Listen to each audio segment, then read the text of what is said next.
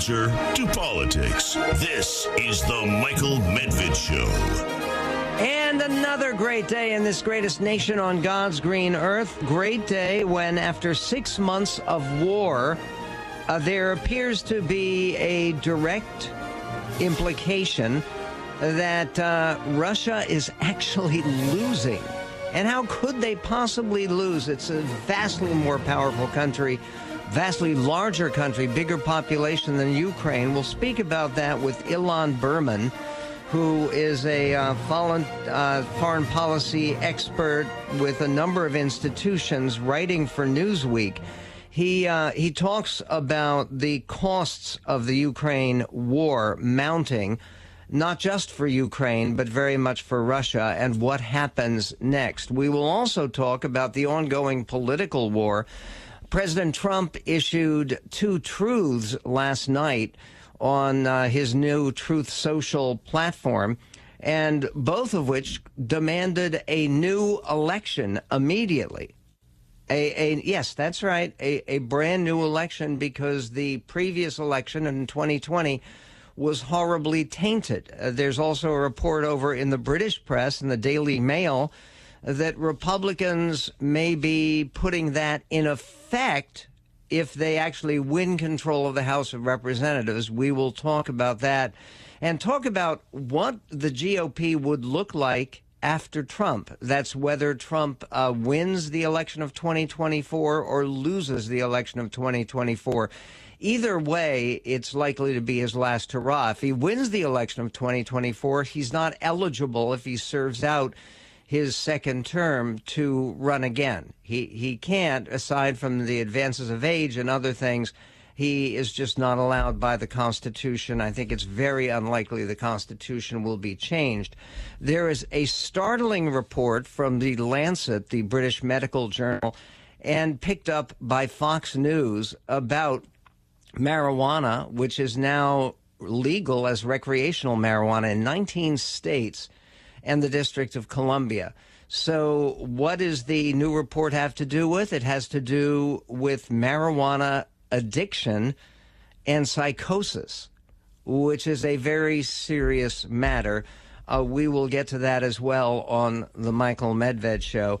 And we will talk about the impact of all of the various scandals, whether it has to do with a Secret Service member who's just retired, that's breaking news, or an FBI honcho who just retired. Somebody who was involved with investigating and, people say, suppressing information about Hunter Biden. And what would the Republican priorities be if they take over the House? We will get to that as well on the Michael Medved Show. First up, President Trump's demands last night, which have gotten a certain amount of attention because they're a little bit surprising. Let me just read you, without commentary, what the president put on his Truth Social website. This is from the real Donald Trump. And what he did last night, in the middle of the night, is he wrote, "The presidential election was badly and irreparably tainted by the FBI's fake description of the laptop from hell." He means, of course, Hunter Biden's laptop, to Facebook and the lamestream media, and for many other reasons as well. Declare the rightful winner or hold a new election. Now, capital N, capital O, capital W, exclamation point. Our country, which is failing badly, knows the score and will never accept criminal election interference. That's criminal election, capital C, capital E. The FBI just fired its special agent in charge of this outrageous and very illegal assault on the Constitution of the United States of America. Actually, the report is that the special agent who was in charge, Thibault is his name, retired, and retired in good stead. He was not repudiated by any sources at the FBI, but again, he was the agent involved with, in part, supervising the ongoing, and it is ongoing, Hunter Biden investigation. The FBI just fired its special agent in charge of this outrageous and very illegal assault on the Constitution of the United States! Exclamation point. Okay, that was the first demand by President Trump, that because the laptop from hell, meaning Hunter Biden's laptop, and the attempts to characterize that as Russian disinformation, we now know it wasn't. It's a sincere and genuine and appalling scandal. I mean, there's no question about that. And President Trump's second comment over at Truth Social was this. So now it comes out conclusively that the FBI buried the Hunter Biden laptop story before the election, knowing that if they didn't, Trump would have easily won the 2020 presidential election. This is massive fraud and election interference at a level never seen before in our country. Remedy, : declare the rightful winner, or, and this would be the minimal solution, declare the 2020 election irreparably compromised and have a new election immediately. Okay, if somebody out there thinks that's an appropriate idea or a good idea or it's healthy for the country or this is something that we ought to get working on, you can give us a call, 1-800-955-1776. The Mediaite, they write that the laptop from hell refers to the laptop belonging to President Joe Biden's son, Hunter Biden, that revealed his controversial business dealings with China and Ukraine. The contents of the laptop were first reported by the New York Post ahead of the 2020 election. Amid fears the story was Russian misinformation, social media platforms like Facebook and Twitter cracked down on the sharing of the story. The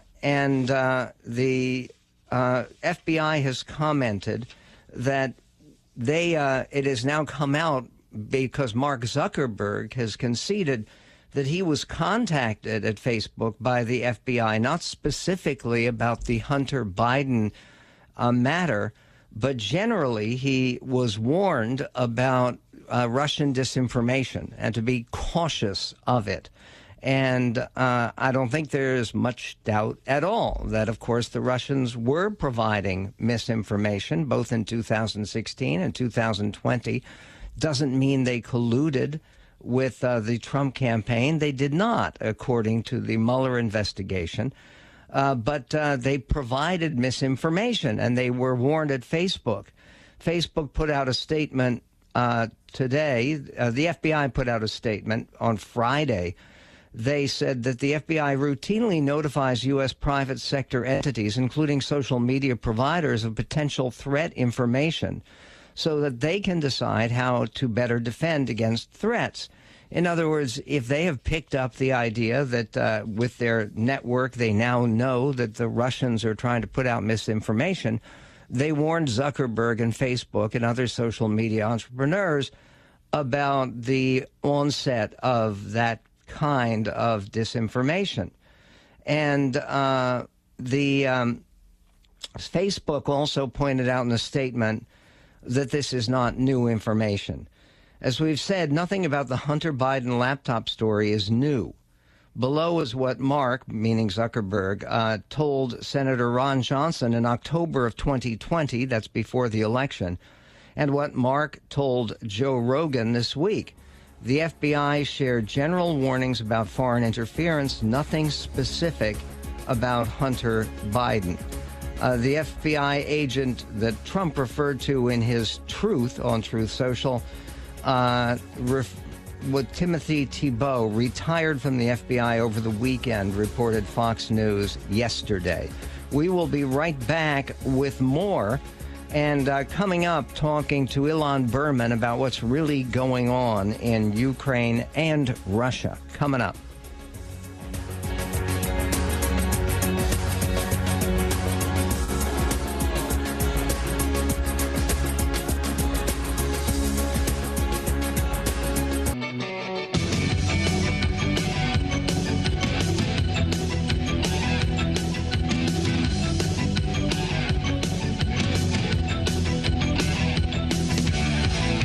and Michael Medved show. It is unlikely, to say the least. In fact, it's impossible under the Constitution to hold a new election now, as President Trump demands. But it is not impossible that what he is talking about here could be put into practice by another plan that some of President Trump's strong supporters have put on the table, that plan could be put into practice, assuming the Republicans win control of the House coming up.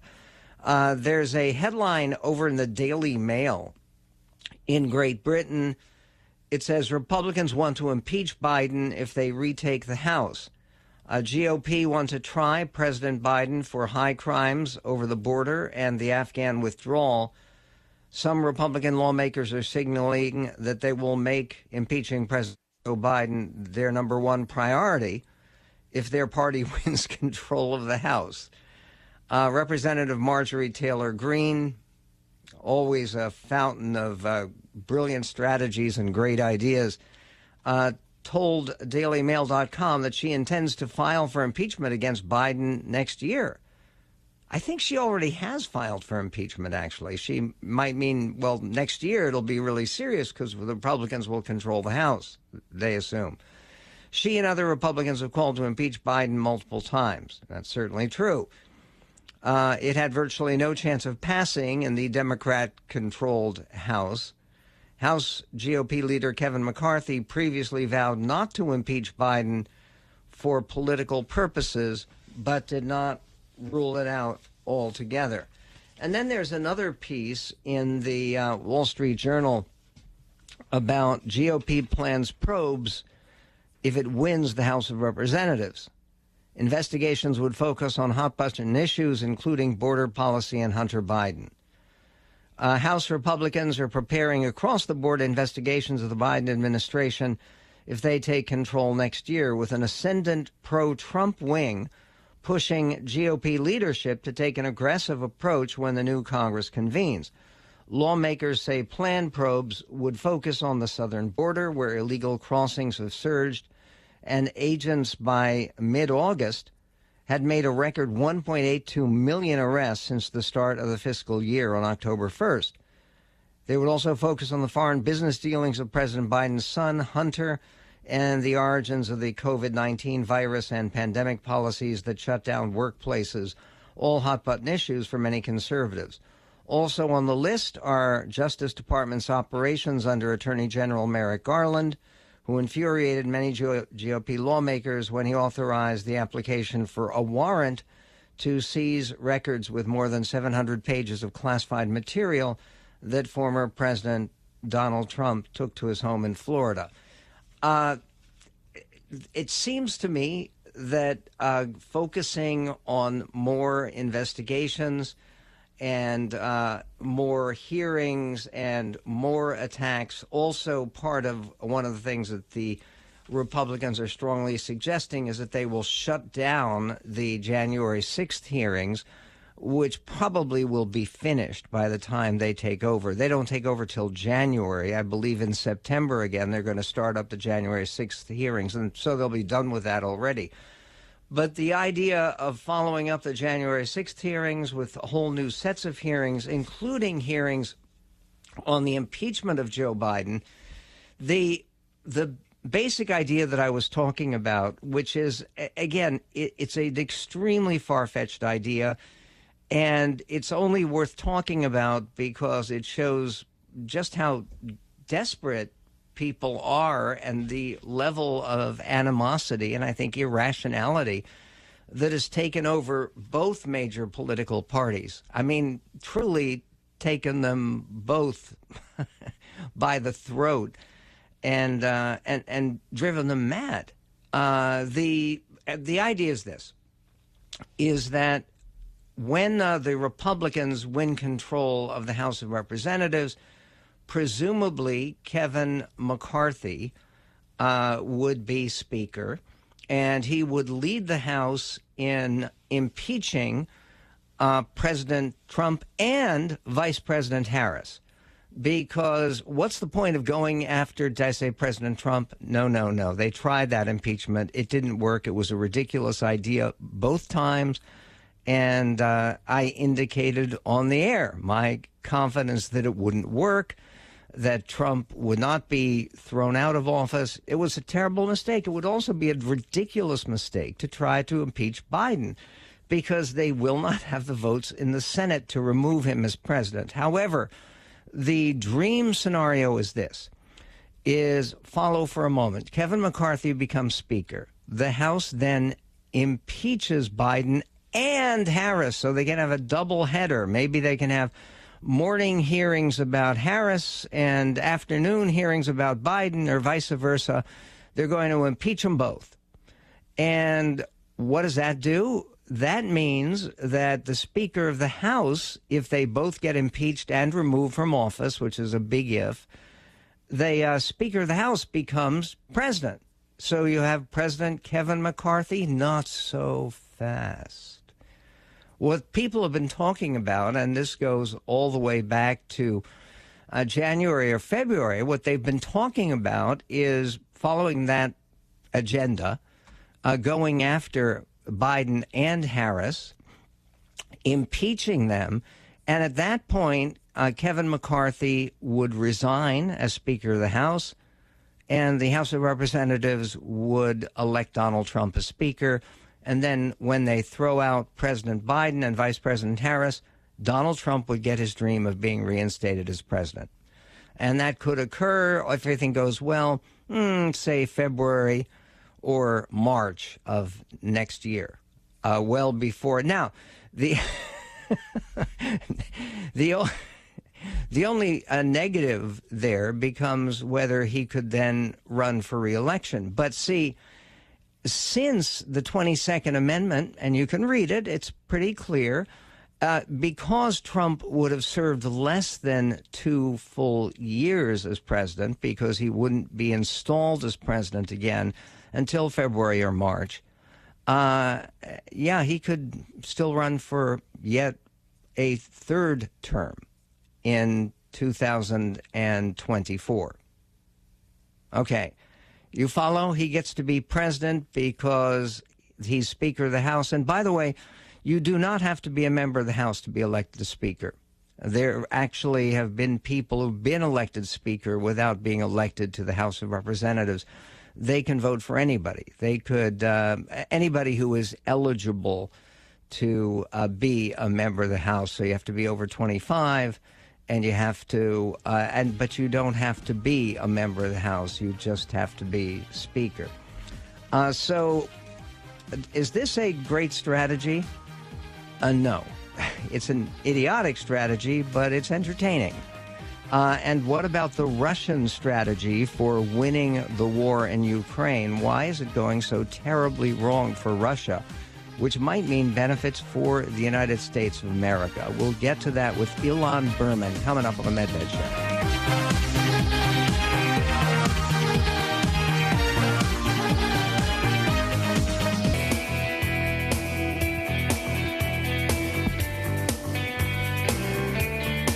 And on the Michael Medved Show, sometimes you hear terrible news. I mean, just terrible news. And it actually ends up being good news.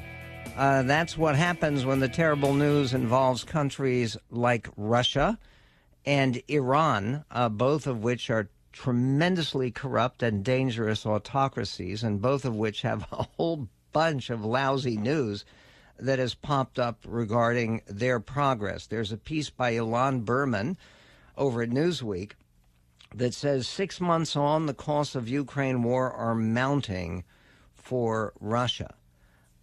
Before we get to that, Ilan, there's something that ties Iran to Russia, too. The Washington Post has just reported that Iran sent its first shipment of battlefield drones to Russia for use in Ukraine, but some already are malfunctioning. The delivery of Mohajer 6 and Shahid series drones to Moscow is the first installment of a planned transfer of hundreds of Iranian unmanned aerial vehicles. The transfer has been marred by technical problems, security officials from the United States and an allied government said. an early test by the Russians, the Iranian drones experienced numerous failures. Does it sound credible to you that the Iranian drones are less than perfect for use by the Russians against Ukraine? Oh, it certainly does. Hi, Michael. How are you? I'm well. Good. Yeah. No. So I think this is precisely the right lens to look at it through. It's very clear to me that what you have in Russia and Iran is a long-standing strategic partnership, right? Historically, Russia has carried the diplomatic water for Iran. Russia has been the running interference for Iran in multilateral fora like the United Nations Security Council, and diluting sanctions and preventing Iran's isolation. But now, all of a sudden, the shoe's on the other foot. Now, all of a sudden, it's Russia that's the target of fairly significant international sanctions and international pressure, and it is looking around for allies. So all of a sudden, the student has become the master. Iran is now the dominant partner in the partnership, and what you're seeing is Iran try to prove useful to Moscow. And the way it's doing that is effectively two ways. One is what you mentioned. One is the provision of battlefield equipment, in particular drones, because the types of drones, at least theoretically, that Iran has are good standoff weaponry that fly higher than Ukrainian forces can intercept. Although, as you said, right, they're running into problems because they don't function very well. The other mode in which Iran is being helpful, and this is, I think, a space to watch, is that Iran is really giving Russia a masterclass in how to evade sanctions, right? Because Iran has been under sanctions for a decade and a half as a result of its nuclear program. And so Iran's built all sorts of fail-safes, all sorts of mechanisms that allow it to, sort of trade with pliable international partners to circumvent Western sanctions. And this is knowledge that the Russians are leaning on more and more heavily. I should say, by the way, that Ilan Berman is Senior Vice President of the American Foreign Policy Council. He has advised the Central Intelligence Agency as well as the U.S. Departments of State and Defense, and is a particular expert on the Middle East, Central Asia, and the Russian Federation. Your latest piece says very boldly and boldly at the beginning, with Moscow's military campaign against its western neighbor now at its 6-month mark, the tally is both simple and stark. By virtually every metric, the past half year has been nothing short of ruinous for the Kremlin. How has it hurt Russia or the Russian economy, or even exposing the Russian military and its weaknesses? Right. So really, effectively, there's three metrics that I think are super important. One is political stability, because Vladimir Putin's war, by some measures, is a popular endeavor, but you're seeing more and more incidents in which there's a growing distance between the Kremlin and the Russian population. And this is distance that's increasing as Russian soldiers come back home in body bags, because family members talk to their friends talk to their friends, and the fact that things are not going well on the battlefield is increasingly a poorly guarded secret. And this amplifies Vladimir Putin's political vulnerability, right? Because ultimately all politics is local. So politics is the first way. Military is the second way, because what you saw in the aftermath of the Soviet collapse was a quarter century in which the United States in particular, but the West in general, really self-deterred itself. We built up this idea of the Russian military as being this enormous 10-foot-tall colossus that we didn't want to tangle with, we didn't want to scrap with. But, as I write in the piece, somewhat tongue-in-cheek, Russia started the conflict in February as being the second strongest army in Europe. It is now the second strongest army in Ukraine. The Ukrainians have really done a number in terms of Russian effectiveness, right? The Russian troop morale is enormously low. You have tons of defections. You have a casualty count on the Russian side that's higher already in 6 months of war than it was in a decade of Soviet war in Afghanistan in the 1980s. So these are some pretty stark numbers, and that's why you're seeing the Kremlin begin to implement accelerated conscription drives. They're running out of people and the people that they have are not very good. And so what you have is, the post-Soviet mystique of a strong Russia militarily is really being demolished. And how's then you have the their their recruiting of criminals going? You talk about in your piece that they're offering reduced sentences and all kinds of bonuses for violent criminals to join their army. Right, and I think that's that's sort of a proof of concept of exactly what I'm talking about. Putin's war is so unpopular. The military is looked at in such low regard that the Russian military brass has been forced to go to penal colonies to offer amnesties and sweetheart deals and payoffs to convicts, including rapists and murderers, that essentially get a get-out-of-jail-free card if only they survive the meat grinder that is known as Ukraine. Right? I mean, is this a way out? Is this an answer for Brittany Griner? It may be. Although I'm not. I think if she's smart, she won't take it. But right? One hopes that she gets out. That she gets out because of American diplomatic activity. So basically, is Iran really helping itself by its alliance with Russia? So I would actually argue, right, if I had the ear of the Supreme Leader, which I deservedly don't, my argument would be to keep the Kremlin at arm's length, because right now the dynamics that you see unfolding in Ukraine are not in the benefit of the Kremlin. It's a conflict that Ukraine is winning by not losing, and it's a conflict that Russia is losing by not winning, right? You have this sort of very strange dynamic, kind of like what we saw in Vietnam, for example, right, where sort of the weaker power ends up on top, because what you see is you see this incremental losing of ground by the stronger power. And if you're Iran, if you're engaged in feverish diplomacy with a very pliable administration in Washington that desperately wants some sort of new diplomatic bargain, is willing to throw tremendous amounts of money and sanctions relief at you in order to get that deal, maybe you don't rock the boat. Maybe this is not a smart play. So my sense is, my gut tells me that the Iranians want to appear useful to the Kremlin, but I think there's going to be limits to the type of cooperation that they offer. Ilan Berman, his new piece on 6 months on the cost of the Ukraine war mounting. He also has a piece about Iran's future, both of which are posted at our website at michaelmedved.com. The question of what happens next, and Ilan writes about it, is a likely counteroffensive that the Ukrainians seem to be very confident about, where they could take back some of the territory, 20% of their territory that has been occupied by Russia. That and more coming up on the Medved Show.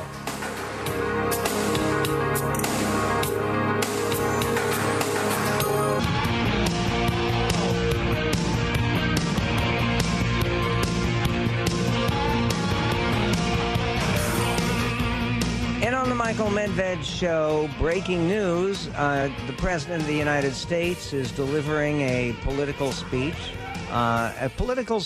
on an issue in which he's sounding a very, very different note than the note that he took when he was a candidate for president or when he was holding the Democratic Convention.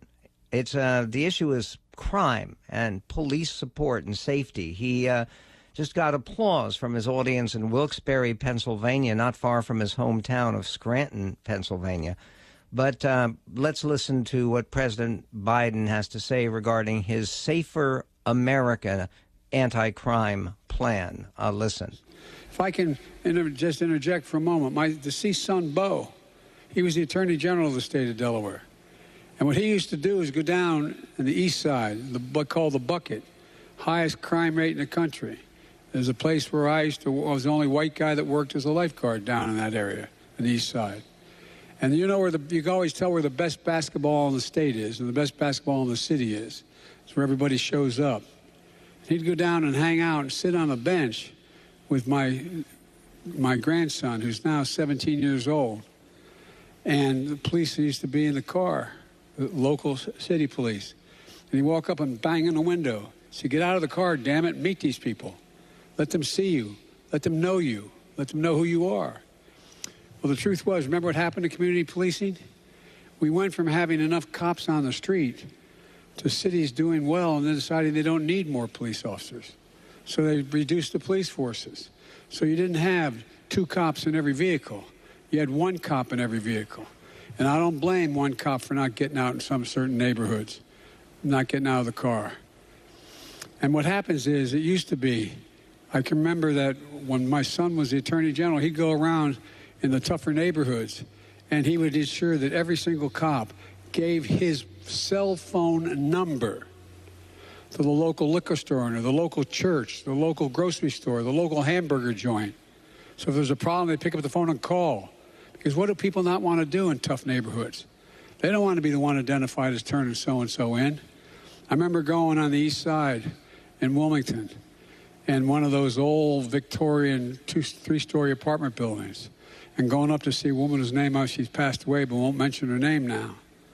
And stand in that rotunda, that part that stuck out around the building, and she'd say, "Joey, I know what's going on. They all plan it downstairs. I can hear them, but I'm afraid to tell anybody. I'm afraid to tell anybody. The gangs." And so I got her so that I got a phone number for the local cops. She'd call. They promised not to identify her because they knew there'd be retribution. And the crime rate began to drop for real, not a joke. You got to know people. You got to know, and you got to be able to trust the police. The police have to be able to trust the community. But we slipped away from that. We have a hell of a lot fewer cops today than we did when I wrote that initial crime bill. But now we got to get back to it. And by the way, I'm not making the case there aren't bad cops. There's some really lousy cops. There's some really lousy doctors. There's really lousy lawyers. I mean it.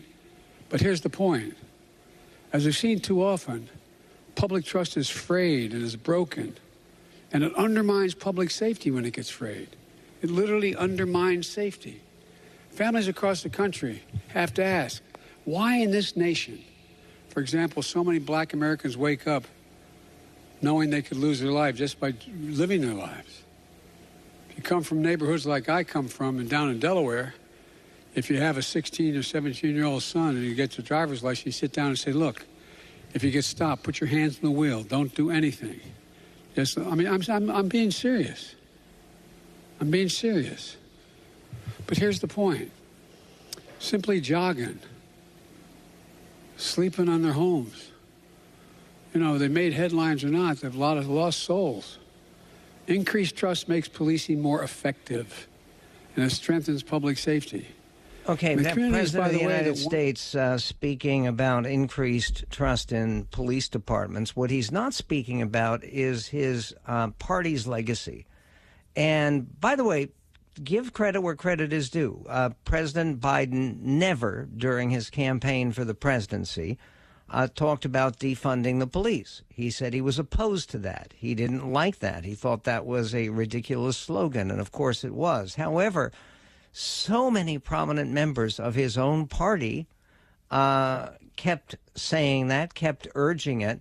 The Republican National Committee has provided a selection of comments from Alexandria Ocasio-Cortez, Nancy Pelosi, Cori Bush, who was no relation to the Bush presidential family, by the way, Kamala Harris, Ilhan Omar, Bill de Blasio, mayor of New York, and many, many others, all talking about defunding the police. Now Biden is presenting in Wilkes-Barre, Pennsylvania, where he's speaking, which is an area of the state which was traditionally Democratic, but went for President Trump last election and strongly in 2016.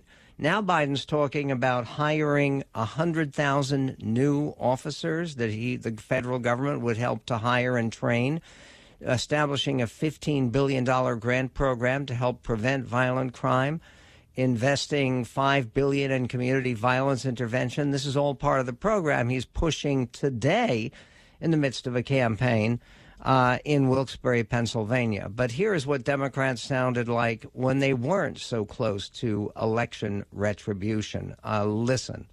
So we've been talking about defunding the police. There's some issues that we ask police to do, like mental health issues or policing in schools and all the rest, that perhaps we can shuffle some of that money around. Suck it up. Defunding the police has to happen. We need to defund the police. Mayor Eric Garcetti saying take some of the money from policing, about $150 million. I applaud Eric Garcetti for doing what he's done. Not only do we need to disinvest in police, but we need to completely dismantle the Minneapolis Police Department. So yes, defund your butts. Defund you. Yes, I support the reallocation of resources from NYPD. We will be moving funding from the NYPD to youth initiatives and social services. They are talking about reducing the allocation of resources to that department, and I think every single city in this country ought to be thinking about the same thing. Yes, I support the defund movement. I'm for responsible reallocation of resources. And defund the police. I think you do all those other things, you don't need all the money that's going in the police department. So yeah, I mean, the spirit of it, I do support that. Yeah, and a lot of us were asked if we could imagine a future without police back in 2017 when we were running for office. And I answered yes to that question. We are going to reduce funding in the police department and redirect that money. There's no reason the police budget should just keep growing and growing and growing. Okay, again, this continues, and it goes on. And by the way, this includes not obscure fringe figures. We'll post it on our website. You can go listen yourself at michaelmedved.com. It includes people like the mayor of New York, Bill de Blasio, and Congresswoman Marcia Fudge, who is in the Biden cabinet, and Susan Rice, who is in the Biden administration, advisor to the president, and Gretchen Whitmer, who's being talked about as a future vice president or president. She's the governor of Michigan. And all of these people, we can imagine a future without police? Really? Can you imagine what a future without police would look like? I mean, it's beyond belief that someone would say that, especially given the stratospherically rising violence and murder rates here in the United States. I mean, talking about a future without police, you're talking about all of the United States looking like the west side of Chicago or the south side of Chicago or any neighborhood in Chicago. I mean, for goodness sake, the RNC probably will be buying some TV time and running this ad with identifications of who all the voices are and what they're saying. And look, I applaud the president for doing what he's doing and saying what he's saying right now and talking about how important it is that we increase funding for the ATF, the Bureau of Alcohol, Tobacco, and Firearms, to reduce the proliferation of firearms. That is not to take away guns from law-abiding citizens. It's to take away guns from crazy people, demonstrably crazy people, like the shooter in Bend, Oregon, 2 days ago, and who, by the way, had posted material about how much he wanted to kill people. Look, this is an issue where America has come together. I don't think that any of these people who are talking about defunding the police or abolishing the police would hold on to that idea right now in 2022. And God willing, we will have progress against crime because it's something the country desperately needs.